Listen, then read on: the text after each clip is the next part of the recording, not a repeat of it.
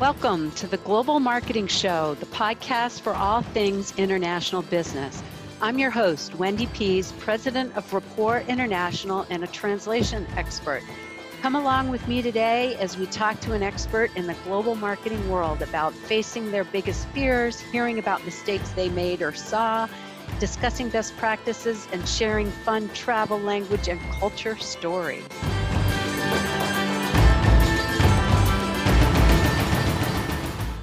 Welcome to another Global Marketing Show podcast. I am so glad that you're here today because we're going to have a fascinating story of a company that started in Norway and has had tremendous growth. We're going to welcome the Chief Marketing Officer. But before we get into that, let me just remind you that the podcast is sponsored by Rapport International, who provides translation services in over 200 languages. And they like to do tidbits and cultural education. So for today, let's talk about envy. Some business owners may have envy today when they hear about the growth rates of AutoStore. So when you think of a color to go with envy, what do you think of? Is somebody green with envy or are they yellow with envy? In English, we associate the color green with feelings of envy or jealousy. And it's also true in other languages like Spanish, Dutch, Norwegian, Finnish, and other languages. But in French and German, you can be both green and yellow with envy. So colors do make a difference in global marketing. All right, so on to today's guest. We are welcoming Marcus Mogius, and he is the CMO at AutoStore. He's been there 2 years, but he's had tremendous growth through the company. He's been in 3 different roles after starting as a consultant. So he's had quick promotions. Prior to this, he worked at PwC and KPMG. He was in the M&A advisory groups working with private equity and large corporations. So I know he's going to be an impressive person to talk about the growth. So Marcus, welcome. Yeah, thank you, Wendy, for having me. Oh, I am so excited to hear your story and AutoStore's story. So why don't you tell me a little bit about AutoStore and how it got founded? Because it's an interesting story to me. Yeah, so it all started with the idea of optimizing space in the warehouses in the company. By then, we belonged to a company called Hatteland Group, which was a Norwegian industrial technology company. And it was the technical director back then, Ingvar Hognaland, who wanted to optimize their own warehouses.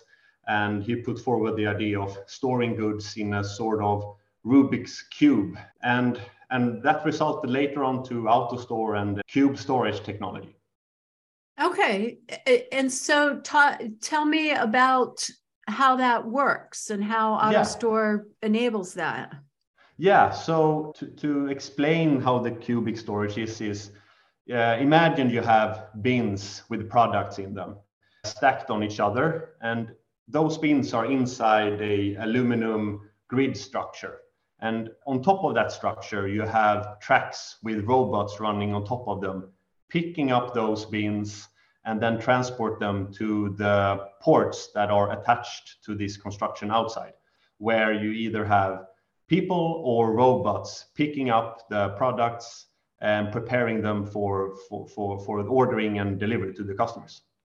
And so does AutoStore provide the technology, or just do you provide the whole structure, like automating, like coming in and building the robots? So we manufacture the hardware of the system with suppliers, so the robots and the ports and the grid. But then we have, in our go-to-market, we have partnerships of distributors globally and regionally that helps us to both design the system with the customer, but also install it and decommissioning it. Commissioning it, sorry. And commissioning it, right. And so each commission would be unique to that storage facility.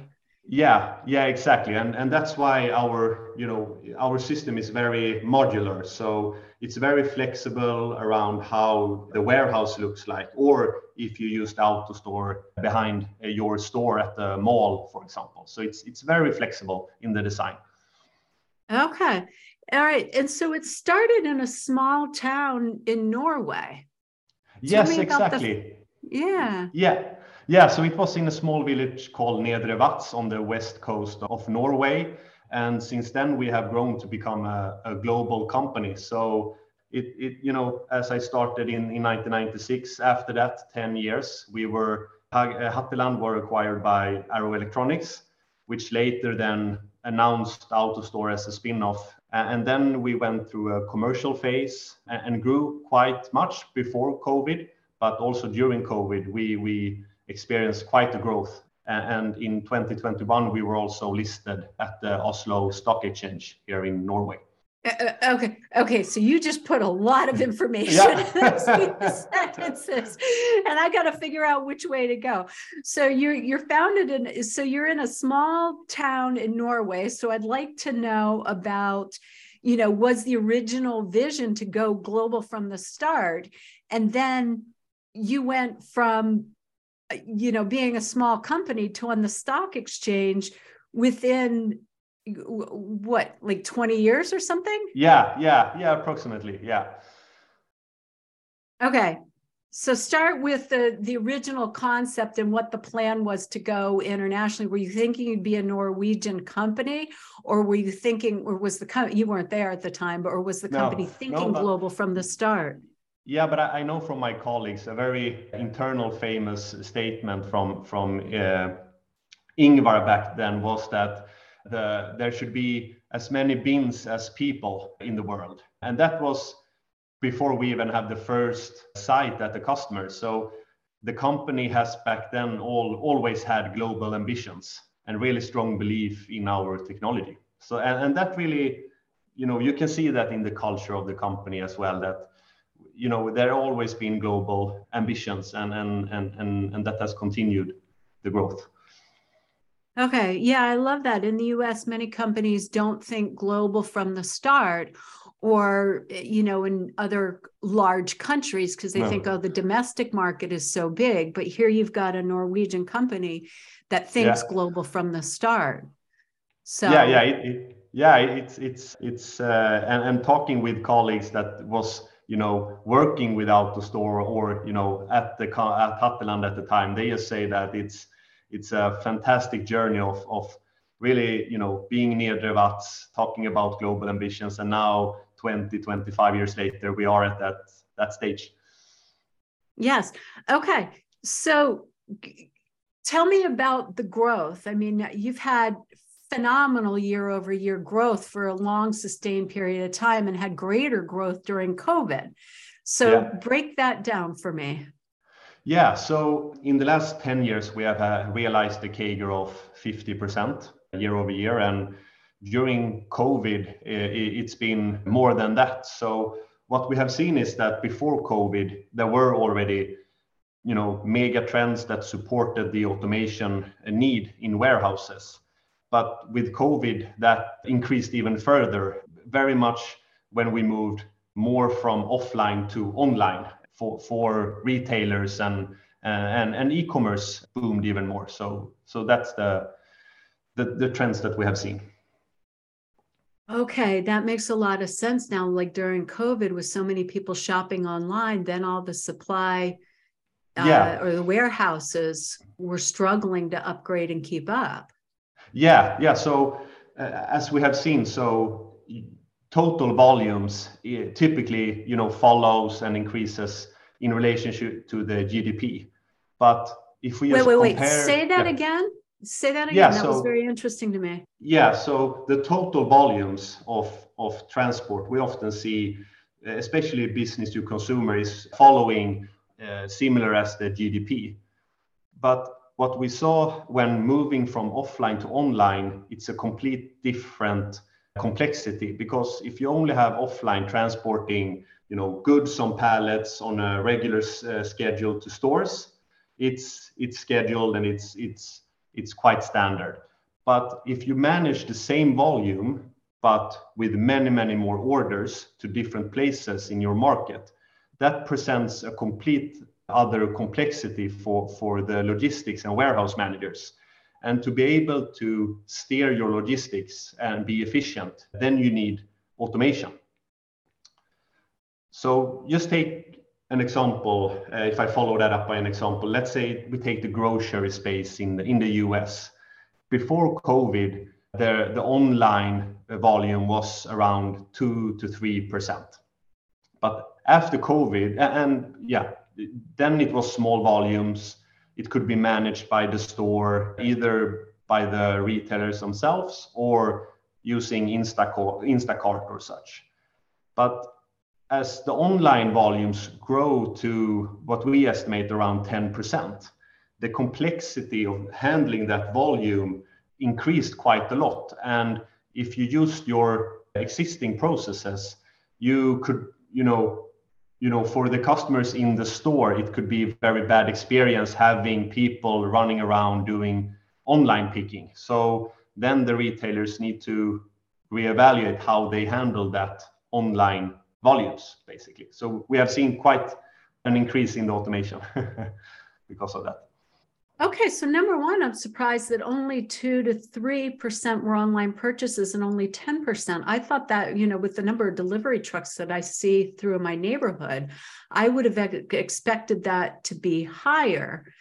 But then I guess if you put in cars, groceries, and large goods. Yeah, this was mainly related to grocery. So grocery online, pure grocery, yeah. Oh, I see. So this was grocery. So few people were shopping online, but it increased to 10%, and it's maintained 10% since then. So in grocery, as other segments such as apparel and such, we saw similar growth, but then when more and more opened up, we saw a little bit of a downturn, and then that flattened a little bit. So now it's a more baseline, a little bit lower what we saw in COVID, but now increasing, but at a slower rate. Okay, so some people have started returning to the stores, but it definitely affected how much was going online. And then you make a very interesting point that I hadn't thought about is, if you're shipping to a store and then somebody's unloading it and putting it on shelves, you're doing bulk shipments, not the one-by-one shipments. No, exactly. Yeah. And so talk to me more about that, because that's also a completely different setup. Yeah, and that's and with that comes more customer demand on having more flexible options of curbside pick up and all that. So the omni-channel strategy for retailers is even increasing to manage that seamless customer experience. Say a company go from fulfilling, like you talked about all the different ways that people could handle it. Like you've got somebody running around the floor and picking, you've got, a warehouse or you're fulfilling it yourself from the back office, to when you need to go to a store and think of it's automated, because there's got to be different inflection points on there. So what are you seeing there? Yeah, and it can be very different from segment to segment, but for example, we have a in-store auto store with Decathlon in Canada, which is a quite interesting concept because they, with implementing the auto store, they increased the warehouse volumes of stock quite a lot. So what they have enabled now is to have more freed up space for improving their customer experience in the store, but also they can fulfill their customer orders online from that store to the whole country, which have increased their addressable market and network quite a lot. So they're not subcontracting out to a warehouse. They've built their own warehouse that's near the store, so they can receive goods, put it in the warehouse or move it. Exactly. So actually it is behind their store in a mall on the second floor. So it's a quite impressive solution they have. they have installed. Okay, so AutoStore isn't like your target market is not just warehouses and No, supply. no, Yeah. no, exactly. So we cover sort of the whole spectrum from being an in-store storage application fulfilling both products for the store and online orders to micro fulfillment, dark stores, up to, large high throughput applications. So what's the smallest throughput or company that you'd work with? Oh, it's a good question. As long as the products fit in our bin, I would say most often we are a very good viable business case for a business to use. But an initial investment can also, it depends about how many robots you need and how many SKUs you have, etc. So it depends a bit. Right. So I'm just thinking about all the e-commerce companies that have popped up, and they go from fulfilling on their own to thinking, oh, I can't manage this anymore. I need to do something better. Like, what's that point when they'd start looking to you? Typically, they should have a couple of $1 million in revenue, but that is also something we have identified that, of course, we have these large e-com players, but we also see that the market, as you say, is consisting of several smaller e-com players, as we call the SMBs. And what we have done now is to develop a concept to also enabling automation for them. So we have launched a new type of pricing model, which previously we only focused on full upfront capex, but now we also enable more OpEx related pricing models as well, to enable smaller companies to leverage the benefits of having automation as well. Okay, so I just want to clarify a couple of terms, because you have an MBA or a Master's of Science in finance, in economics, and supply chain. And so you're throwing around OpEx and CapEx. Now, luckily, I know what they mean. Capital expenditure is when you have to put money up front and you're buying something that you're going to put in. OpEx is operational expenses, which you're going to pay as you go. So, I mean, Marcus is a brilliant guy here, because he specializes in some, his specialty is completely different area, but now he's doing marketing. So just to clarify those terms. Okay, so now you're rather than somebody having to come up with a big capital expenditure, you're enabling them to pay as they go to use your services. Yeah, exactly. So we have decreased the upfront payment to approximately 20 to 30%, depends on the design, but then you pay per pick. So when you pick up a product for an ordering, then you pay a small number related to that. So pay as you go, basically. And does this help at all with global distribution? Yeah, so I would say, and also given current macro environment, this enables more customers that potentially have more, not as, the financial balance sheet to take on more loans, then they have more easier threshold to access automation, basically. Okay, so the automation would help pick and pack it, but they still have to figure out all the global regulations, laws, shipping, and all that. Yeah, exactly. So what we help with is the storing and order fulfillment. So storage and retrieval of the goods. Okay, so you can cut down your expenses for that, so you can open to global markets and make it streamlined. Okay, so now let's switch it over to global marketing. So you've taken over this fast growing company. Tell me, how are you going to market and spreading the world to your target markets? Yeah, so first of all, we have a go-to-market model, which includes our partners and their marketing teams. So we enabling them quite a lot. And then we also have our own team that focusing very much on two goals. And one is the brand awareness and general awareness around warehouse automation, because it's still very new to a lot of customers in different regions, but also different segments. So I think that is one of our main goals to increase that awareness in the market. Okay. And coming out of Norway, which countries are you focused on building your brand in? Yeah, so today we are present, as you say, in Norway, the US, most of the places in Europe, but also we have been established in Japan and South Korea as well. And also our APAC headquarters is in Singapore, but we have sales in most of the countries in APAC as well. But there we have established offices. Okay. Are you in China? We don't have an office in China, but we have sites in China.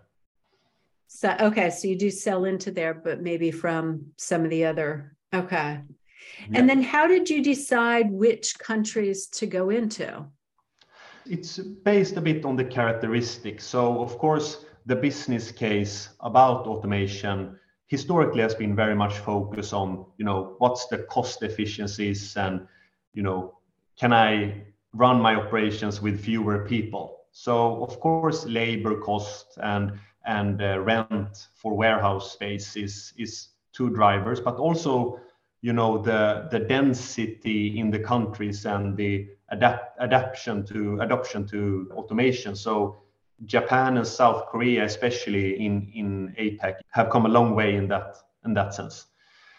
But we also see with the business case now turning a little bit, so more focused also on driving and enabling your growth, store more in the space that you have and be more effective towards the customers. So also adoption of online is an interesting factor.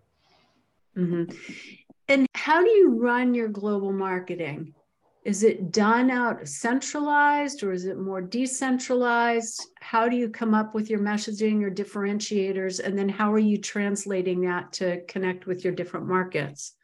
Yeah, that's a good question. So we have what we call a global team that is based out of Norway, where we do everything from product marketing, brand and content, creative, and channels and data, and so on, and communication. But then in our key markets, we have what we call regional marketing, where we have managers, as you said, managing the translation of content, the distribution of it, make sure that we come across with our messaging in the right and most efficient way. Because a market like Germany is different compared to the UK or the US. So we put a lot of efforts into that. Okay, so talk to me about the differences that you'd see. I mean, you said how you do it in Germany versus the UK are very different. Yet you're still talking about efficiencies and pick and pack. And so how do you have to adapt that for each market? Yeah, it's an interesting question, and I think it's both different if we look at segments. An e-com player have different needs and pain points compared to an industrial company or a healthcare company using our system or potentially want to use it. But across the markets, I would say we see different adoptions, for example, in the grocery space in Germany compared to the US, for example. That's one, but also the adoption of micro fulfillment centers. So it can be different across the different countries and regions. How is it different, the groceries in Germany versus the US? I'm always fascinated to hear about buying and selling across countries. No, I would say the online is a bit lower in Germany compared to the US, and they are more focused on the large chains and price points, I would say. Oh, what we have seen. Okay, and so that means like grocery stores may be less of a target market in Germany. I wouldn't say less of a market, but I think the adoption may take a little bit longer time. Okay. And so when you're adapting it, it sounds like you're adapting it less by country culture and more by industry culture. Yeah, I think that is a good reference because we see that, for example, an e-com player have different pain points or key, success factors compared to an industrial player. So let's say we take e-com, where the trends of customer demand, of lead times, shipping time is much shorter every year, and that requires some sort of automation. So, for example, we have a site with Boost, which is one of the largest online apparel stores in the Nordics. And when a customer are ordering something online, it takes 48 seconds from that order until the product is provided at the port, ready to be picked and packed, basically. And that's competitive. If you could see me on video, my mouth is dropping. 48 seconds. You're talking less than a minute for the order to go in and be ready to be picked and packed. If you have your automation system in there, that means that can happen because it's all set up to happen immediately. Nobody has to read it, get there, find out there's a mistake or interpret it, or, so how long would it take to pick and pack and get it ready for shipping? Yeah, it's different, but I know at that site they are very efficient, so it's very quick. But if we compare those type of competitiveness and need to stand out in that market, we can compare to the industrial space where maybe that type of key success factor is not as important as inventory accuracy, picking accuracy. We have sites, with warehouses close to the assembly line or a production line, and then the need for knowing what you have for screws and bolts and so on is very important, so you don't have to stop the line. So we see those type of differences, and that makes the messaging and all that very, very important. Yes. Okay. This is amazing. All right. So now, what have you struggled the most with in global marketing? Yeah, I would say, there are, the benefits of our system and what potential cultures and companies want to achieve can be different. So let's say in Japan and South Korea, they don't emphasize as much on, cost efficiencies, especially related to people, but more want to realize operational efficiencies such as delivery times, time from order to pick, and all that. But so that is a challenge to understand the cultural differences and how we should message the success factors from using our system. So that's one example. Okay, so that is the biggest thing with global marketing, is really making sure the message resonates through. And how do you do your market research?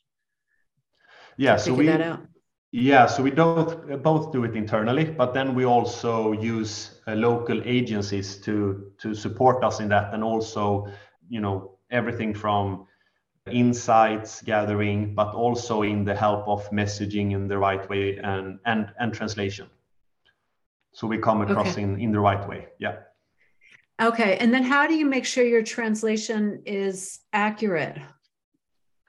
Yeah. So we have our regional marketing managers that is, proofreading, make sure that it comes across the right way. And then I think it's about building up a good relationship with the agency that helps us. So we make sure that they understand our product, our industry, and the right wordings, etc. And then are they finding a local translation agency in each market? Yeah, so it's a bit different from country to country. In some we have local translation, and in some we have more, it's the same company in 2 or 3 countries. Okay. And so you really don't manage that from a global level at all?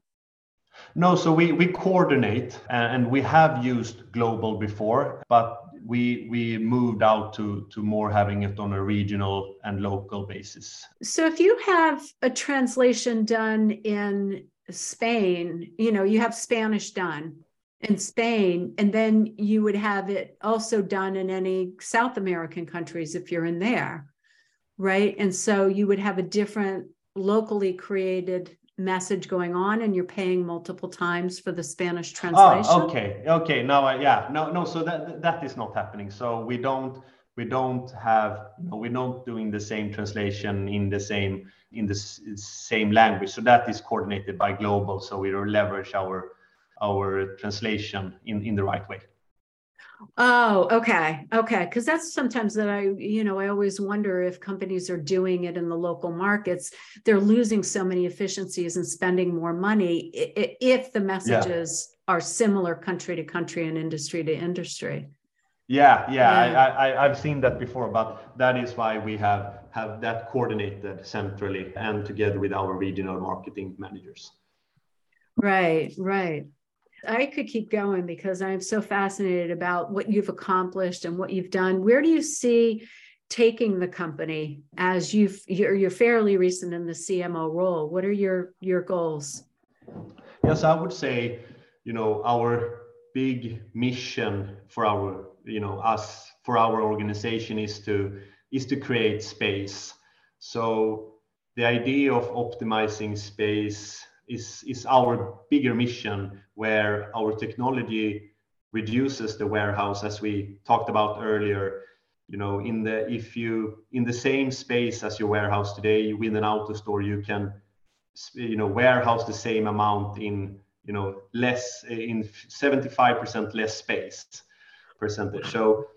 So what we, with our technology, you releases both time, space, and energy, because it's a very also very sustainable solution, and this, we believe, can be used to explore new landscape of opportunities.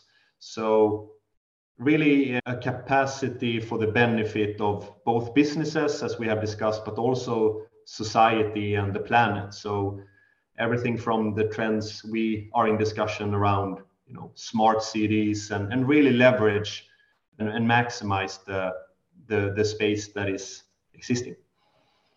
Yeah. And so, how do you, so I see that as your global vision, which I think is phenomenal, because I hadn't put that together about the smart cities and saving the planet. But if you use less space, that makes sense. So what are your action items on going forward? Like, how are you going to do that with global marketing? Yeah, I would say historically, as we grew historically, we focused very much on technology in our marketing, presenting, what's our KPIs, what is the benefits, and uptime of the system and peak accuracy, etc., etc. But what we will focus on going forward is to include more of the human element, more and more in our storytelling, focusing on our solution and what our customers can achieve, the society, etc. So as I mentioned, our mission is to create more space for citizens' livelihood, in a way. Yes. Okay. Which is very interesting, because in a lot of companies outside of the US, I say, are more tactically based, features based, which those are what the numbers, and that's what you're going to buy on. But what are you going to start exploring on is you want those benefits. Sounds like you're the right person for the role, and I'm so impressed with what you've done. So, I always like to ask this question towards the end of the podcast interview. What's your favorite foreign word? Yeah, it's a fun question. So I would say, as coming from Sweden, we have one word that is, in Swedish, it's pronounced lagom, and I believe it's a word that is not really existing in other type of languages, but it's between enough and like okay, sort of. So that is also my approach a little bit, to try to keep it simple and, always plan and so on, but focus on also execution. So that's why I love the books of Marcus Sheridan of, They Ask, You Tell, if we talk marketing books. I love that book. I do too. I talk about it all the time. I have it here sitting on my desk. And the other one I have on my desk is the one that I wrote. It's called The Language of Global Marketing. So I use a lot of his concepts, or I refer to his concepts in my book. Yes, I love Marcus Sheridan. Yeah, that's great. Keep it simple. And so can you say the Swedish word for us again? Lagom. Lagom. Oh, that's a good one. Okay. Well, Marcus, you have been, Marcus Mogius rather than Sheridan, you have been absolutely fascinating with talking about logistics, because that's been such a hot topic, and how people can simplify. Where can people reach you if they'd like more information? Yeah, so they are always welcome to contact me on my LinkedIn page. And also you can reach me through our homepage. We have a contact form there as well. Okay, and go ahead and spell your name and then spell your website, your homepage. Yeah, so my name is Marcus with a C, Mogius, Mogeus. So you can find me on LinkedIn, and our homepage at AutoStore is autostoresystem.com. Autostoresystem.com. Well, thank you so much. I appreciate you being here. Yeah, thank you as well. Lovely to be here. Okay. Yes, thank you. Okay, so if you enjoyed this episode, pass it on to somebody that you know who has an e-commerce company or a retail store or a warehouse, because if they haven't heard about AutoStore before, this sounds like a phenomenal opportunity on how to streamline and save the environment. And also, if you want to listen to any more of our podcast episodes, you can always go to Rapport Translations and search for the podcast to listen to all sorts of good episodes. And if you don't want to go there, of course, you can find us on Spotify and Amazon and any place else.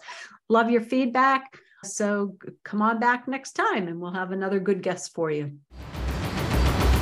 That's a wrap for this session. A big thanks to you for listening to the Global Marketing Show. Hope you had just as much fun as I did. New sessions launch weekly on all places you find podcasts: Apple, Spotify, Google Play, and of course on our website. If you know someone interested in this topic, please tell them about us. Au revoir for now.